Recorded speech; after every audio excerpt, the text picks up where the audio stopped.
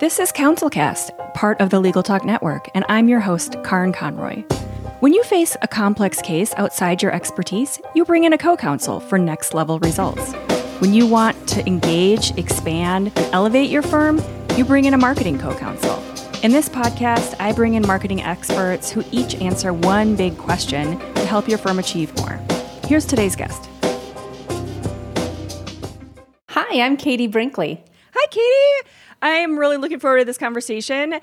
The awesome thing that we're going to talk about today that I feel like so many lawyers get confused about and have a hard time figuring out is social media. So our big question, and the reason we have you on today, is to talk about what are the social media trends for 2022 that lawyers need to pay attention to. So tell us a little bit first about kind of how you figure these things out, where you start, and then we'll get into kind of the things they need to pay attention to this year. Awesome. Well, obviously, I love this topic because social media has been my passion for the past 18 years. I got started oh my with gosh. I know. I always feel really old when I say that. But as soon as you said that, I was like, has social media been around that long? Like, that's amazing. Has. It started with this thing called MySpace, and that's when I got started. Yeah, so MySpace for bands. I was helping bands with their MySpace pages, getting off of MySpace and onto the radio. And being a social media anything didn't exist back then because, Facebook was still just for colleges. Instagram didn't exist. Twitter didn't exist. And I've always been drawn to how fast relationships can happen and how fast you can build clients, customers, leads, and community around your business and your brand when you have a social media presence. And it started back with MySpace. Like I said, being a social media anything didn't exist. Was it even called social media back then? It probably wasn't. I don't think it was. What a crazy history. I know. And it seems like social media is so new, but at the same time, like how much has it changed the way that we work and do business and communicate with each other? And pay attention and kind of have an awareness of what we're doing on a personal and a professional level. Like it really has changed relationships, like you said. I think that's a really great way of looking at it. Well, and Karin, I think that it's if we didn't learn anything from 2020, April of 2020, it's that you need to have some sort of a social media presence, like whether it is a LinkedIn presence or if you've gone all in on Instagram.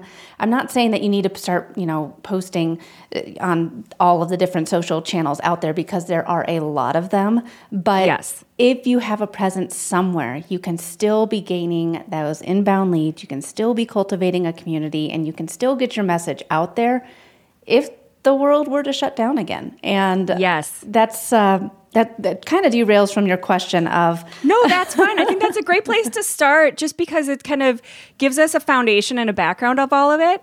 And let's hope the world never shuts down again. But even on kind of a smaller scale, like let's, at one end of the extreme of the world shutting down, but even on a smaller scale, like, if we want to have a more balanced life and be present in all these different places, this is how you kind of do that. And you're out there without having to show up at every event and every conference and, do the things that old school used to have to do to get out there and network and meet people. Absolutely. So the big question, what are the social media trends? But I feel like we should actually even back up before we get to that because like you said, it's the way to network and it's the way to get out there. But why do these trends even matter, especially to lawyers? Because I think lawyers are, I know lawyers are very hesitant when it comes to social media. Yeah, and I get it. I understand why. It seems like it's a big undertaking of what do I post? Where do I post? Which platform is right for me? And again, do I have to be on all of them? And I think that's one of the biggest misconceptions and that's when I start working with new clients is I take an audit of where they're posting. And honestly, most of the time we take a giant step back. We take a step back and like, okay, let's focus in on where you're getting the most traction now. Go all in on that. Start creating the right content that's identifying with your clients there. Let's let them get to know you. So let's start building up your brand on that platform. And then after that, if we want to start adding more platforms in, then we can. but it really takes away a lot of the overwhelm. And all of these social platforms exist for a reason. Yes. And there's going to be more that are coming out. I mean, last year was definitely the boom of social audio. We saw Clubhouse and Twitter Spaces, Facebook audio rooms, like all of these platforms were bringing out basically live podcasts to, in app form and a new way to have conversation and connect with people. That was the big thing that we saw in 2021. In 2022, I think the biggest trend is going to be in that micro content, like that micro social network. How can you cultivate that community around your business and your brand to have your biggest fans be a part of it? And they want to see all of your posts. They want to engage with you. They look forward to seeing the lessons and the value that you can give to them on a regular basis. It's those micro communities that I think we're really going to start seeing a lot more of in 2022. Okay, so let me ask you a couple questions about that. First of all, what do you mean by a micro community?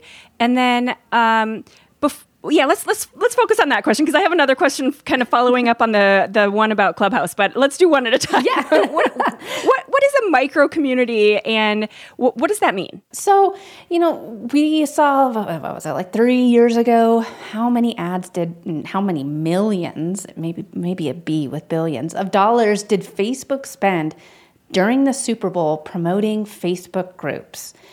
And it was like, yes. Why? Okay, yeah, there's Facebook groups. But how many of us now are part of Facebook groups? Those are yes. what were shown first in the feed. And it's really yes. cultivating those little, this is how we can communicate. This is how we can grow together. And with Facebook announcing last year that they are now Meta and going into this virtual space, I think that it's going to become even more micro. It's going to be leading us into how we can have those online communities that some of our best friends are a part of, and we've never even met them in real life. Yes. I think that's the way that social media is going to be going, is into these small circles of, and I mean, when I say small, it could be 30 and it could be 30,000. A couple thousand. Yeah, but I mean, you're going to have these communities that you're a part of where those are your closest friends. And if, again, the world were to ever shut down again, we're ready for it. We're ready to just go ahead and pop up our avatar and throw on our Oculus and have those conversations and watch a Netflix together with our Oculus VR on. I mean, I think this is the way that things are moving, and we have to pay attention to these micro communities, pay attention to our groups, and really focus in on, I think everyone needs to look at their business, and especially a lawyer, as their personal brand. That's you. That's the community you're trying to grow around you. Yeah, so as you said that, at first when you said micro communities, I was like, I don't know what that is and whatever. But then as soon as you started talking about Facebook groups, I have all these different groups, and that is really one of, especially for Facebook. Instagram is a different kind of story and experience, but with Facebook, it has got to the point where I don't really care so much about my feed anymore, because I feel like we all kind of know what we're going to see there. We all have the certain friend that always does a certain type of post, and the certain, it gets kind of redundant. You know what you're going to see from who, but those groups have become so important. So for me, it's really different types of groups. There's one that's a very local, super local, small kind of neighborhood moms group. And in 2020, I live in Southern California, and we had wildfires. And so we had a wildfire that came through our neighborhood, and there was 60,000 of us that were evacuated. And that group was critical. We all needed to know street by street who was getting evacuated, where we were going, where we were finding hotels. It's not just minor stuff. This is major, what's happening at the schools, what's happening with this pandemic. Is this school open? Is it, so that's a major place of, it's super important to me. It's your community. Yes. Exactly.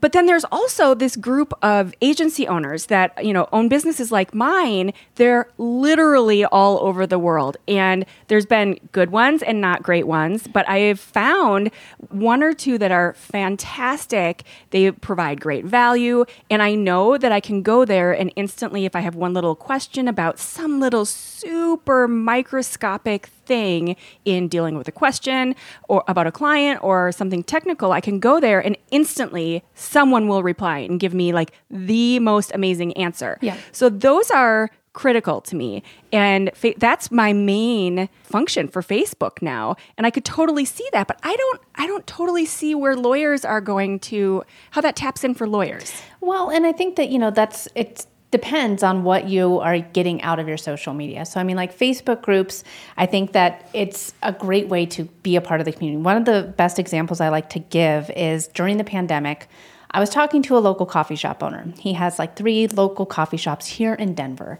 And I know he's not a lawyer, but just bear with me here. But he's a brick and mortar store. He's a brick and mortar business. How on earth is he going to be able to stay afloat when no one can leave their house? And what he did was he joined Facebook groups that were local around him. Like, so he joined this apartment building Facebook group, and he had joined, the low-high neighborhood group. And what he did was immerse himself in those communities and say, hey, if I can be open for just 3 days a week, what 3 days would work better for you? Monday, Wednesday, Friday. Oh, I love that. And he asked those questions. And not only was he immersing himself as part of that community, like, hey, we're your local coffee shop. We're not Starbucks. We're going to open when it works best for you. Yes. People wanted to go and support him. So it was a great way for him to use those Facebook groups, one, to get some attention. But he could get exactly the insights from his clients and customers that were local to that shop. And 3, he immersed himself as being support your local business. And I think that that's a great way to utilize Facebook groups if you're a brick and mortar store. Now, I mean, I think I was just having kind of a flashback because for me, it's almost hard to remember the beginning of the pandemic. Like it feels so long ago sometimes, but there was everyone was talking at the beginning about supporting your local businesses because they were all really struggling. Mm-hmm. So taking that just on a normal daily kind of existence instead of thinking about it in terms of a pandemic makes perfect sense. Be there, show up, have those conversations, and depending on whatever your practice area is, go find those right groups. Mm-hmm. So if you do real estate law, then go find people who are, in that local area. If you do, find the right group for whatever makes sense, but also don't be salesy don't be, it's so spammy and you just instantly oftentimes you get booted out of those groups if you're just, And I'm in a lot of social media groups on Facebook and I go in to provide support, like to give my 2 cents. So like a lot of times people say like, hey, I'm looking at finally getting a scheduler for my social media. What schedulers does everyone use? And, like I will pop in and say like, well, I use Loomly. I've tried just about every scheduler out there, whatever. And I've had conversations, I'm like, if you have more questions, feel free to DM me. And in those DM conversations, people have said like, why on earth, like you've been doing this for 18 years. Why are you in this group? And I'm like, well, because there's always something for me to learn. I can learn, like there might be other tools out there. I mean, if the second that I think that I know everything, that's when I'm going to start falling behind. Exactly. And if you show up, give value, give support to the other community members, you never know if it could turn into a lead or it could turn into a friendship or it could turn into a referral. You never know. So I think that it's a great way just to show up and be that typical community member. I mean, we all hate going to a networking event and just having someone give us our, business card and then turn around and walk away. That's essentially what you'd be doing if you show up in these Facebook groups and say, hey, come buy from me, come do business with me, and then don't stick around to actually like engage in conversation at all. Yeah, it's just sort of a gross, it feels like you don't know how to kind of have an interpersonal relationship. Like it just feels kind of gross. I heard someone the other day talking about this and saying, okay, and think of it in terms of like, I feel like the relationship and that referral thing is so much bigger and so much more important for me, and it should be for any small business person, than just that one little kind of interaction of like, how can I sell to you or how can you sell to me? The idea of kind of tapping into each other's networks and how you can both work together is so much bigger. And so to go into a networking event, even if you think of these like social media kinds of groups like a networking event, and to imagine, okay, you're in a room with, let's say, a couple hundred people, and on a good lucky day, maybe 5 to 10% maybe might, be someone who is a potential client, which is, maybe a handful of people. So that person you're talking to is probably not, a potential client, but they know someone who might be. And if you kind of go one circle out from them, all of a sudden the numbers and your potential and the conversation is so much easier because it's not like you're trying to sell and it's just kind of gross feeling. Exactly. Yeah.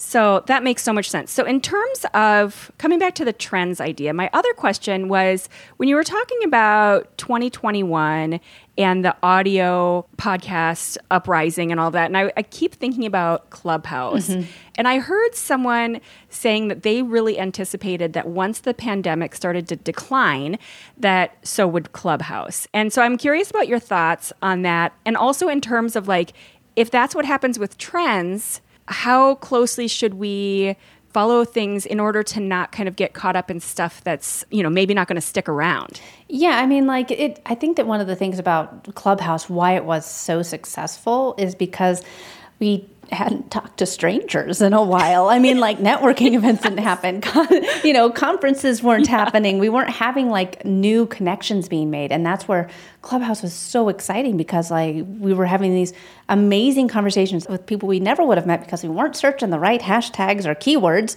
And all of a sudden we're in a group with, in a room with them. We're in a room with, Paris Hilton or Grant Cardone, and we can raise our hands and ask them a question. And I think that that's why Clubhouse really exploded the way that it did.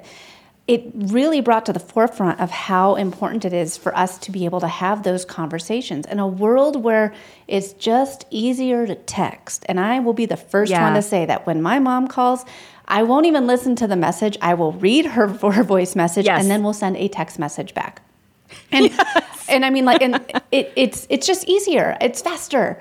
And faster, yes. But those connections, we were all wrapped up in our houses. We were holed up in our home offices, talking to the same people every day. And we need to have that interaction. And I think that is why podcasts aren't going anywhere. Let's just be real with that. Podcasts are not going anywhere. It's a great strategy to have as part of your business plan. But live audio is a great way to connect with people faster than ever. And you can move a relationship along at lightning speed.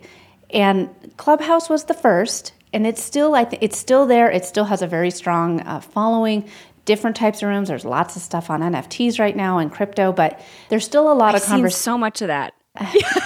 I'm worried that that's going to take over a little bit too much. And then the rest of the people are kind of sort of backing away from what do you think about that? Well, I think that it's because it's new and NFTs, but I'm not going to say that I'm an NFT expert. I do own a few NFTs, but again, it comes back to that community building. I don't want to derail the conversation into NFTs too much, but I do think that NFTs are something to pay attention to as a business and a brand, and it is all going back to driving that community. Yeah. But I think that with Clubhouse and social audio, it's still conversation driven. It's about this.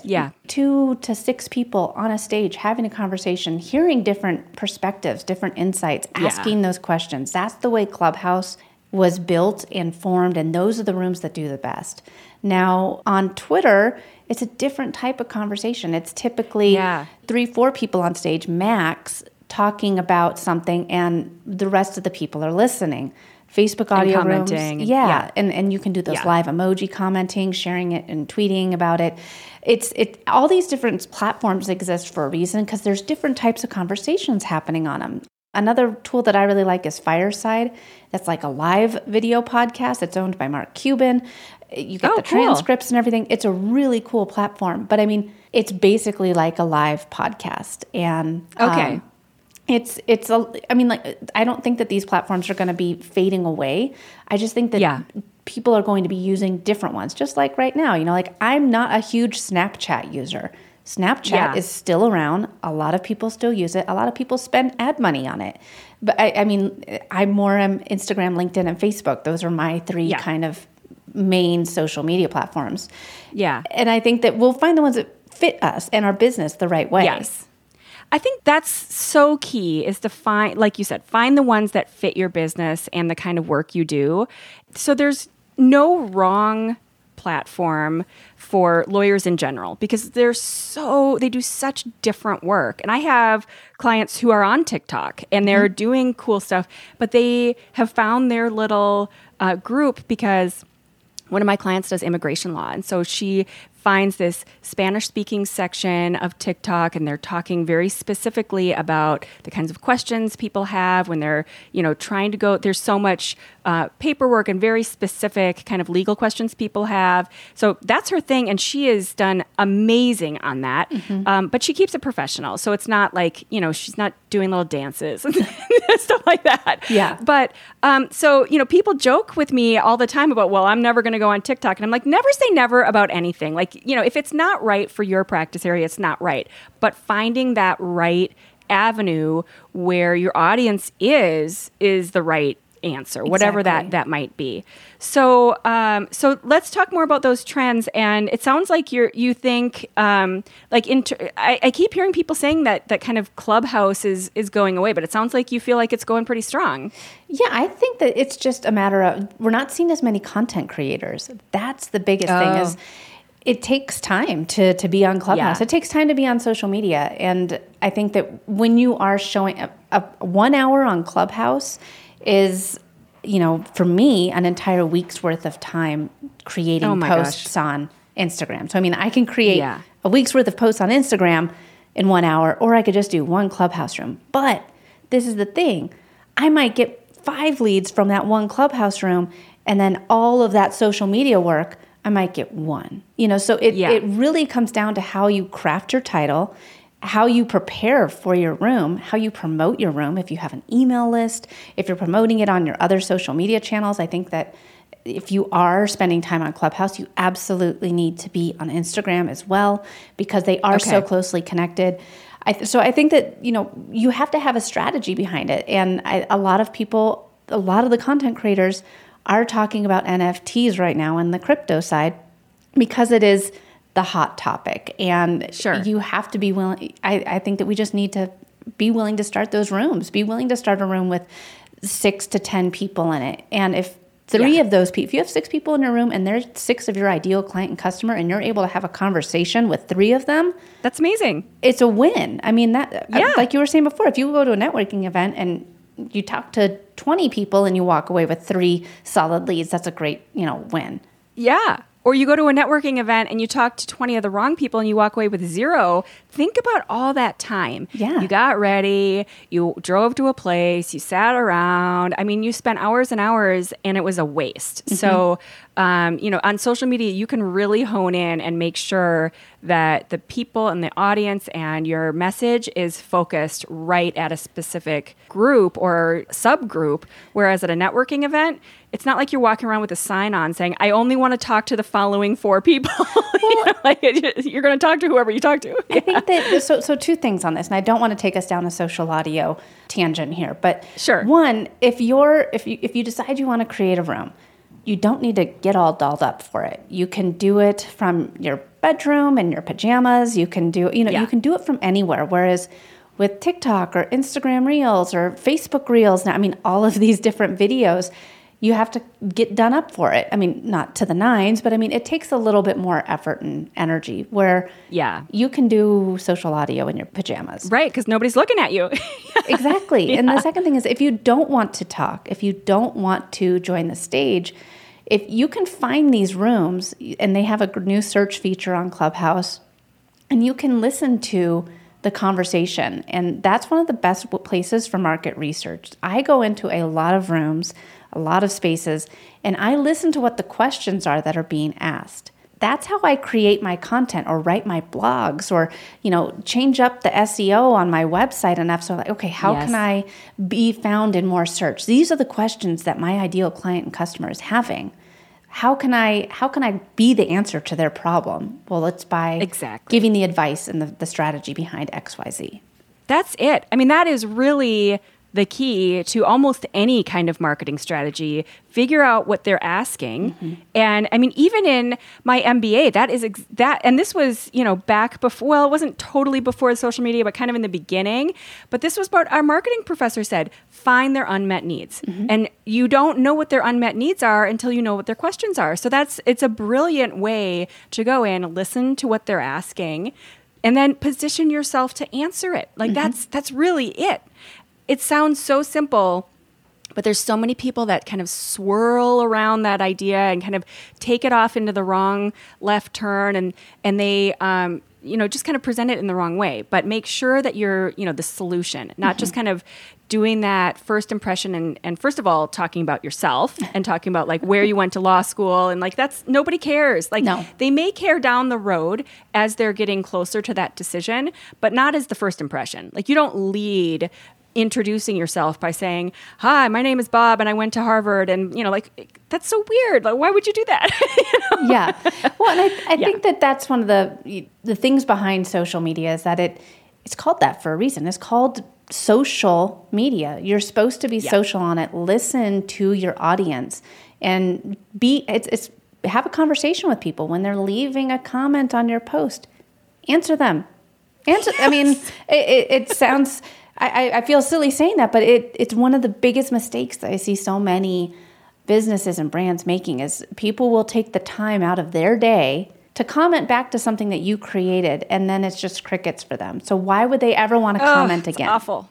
Or even why would they even think about hiring you or working with you or even clicking through to your website if you're ignoring them? Like you are giving them the worst first impression. Yeah. Like they are kind of cracking the door open, maybe kind of putting that baby kind of toe in the water of introducing themselves to you, and you're like basically turning your back on them. Yeah. That's awful. Yeah. Okay, awesome. So, Katie, as you know, our audience is full of tireless lawyers who don't have time to read all the bad business books that aren't worth their time. So, tell us your recommendation for a great book that is worth their time. So it's going to be kind of in alignment with social media and marketing. Of course. But it is great because I think it will help you really rethink the way that you are showing up on your social media, through your blogs, through all of your outward presence. And it's called Story Brand. It's by Donald Miller. Yeah. It is one of my favorite books. You can listen to it. I recommend reading it because there is like stuff at the end where you fill out the pages and like what are your action steps going to be. But it is a great way to rethink the way that you talk about your business. What's the story behind your business? And it really gives you a new way to think about writing and a new way to think about what makes you different, because really all of us are different. We just need to embrace the story of what makes us different, because that's what people identify with. That's why they want to do business with us.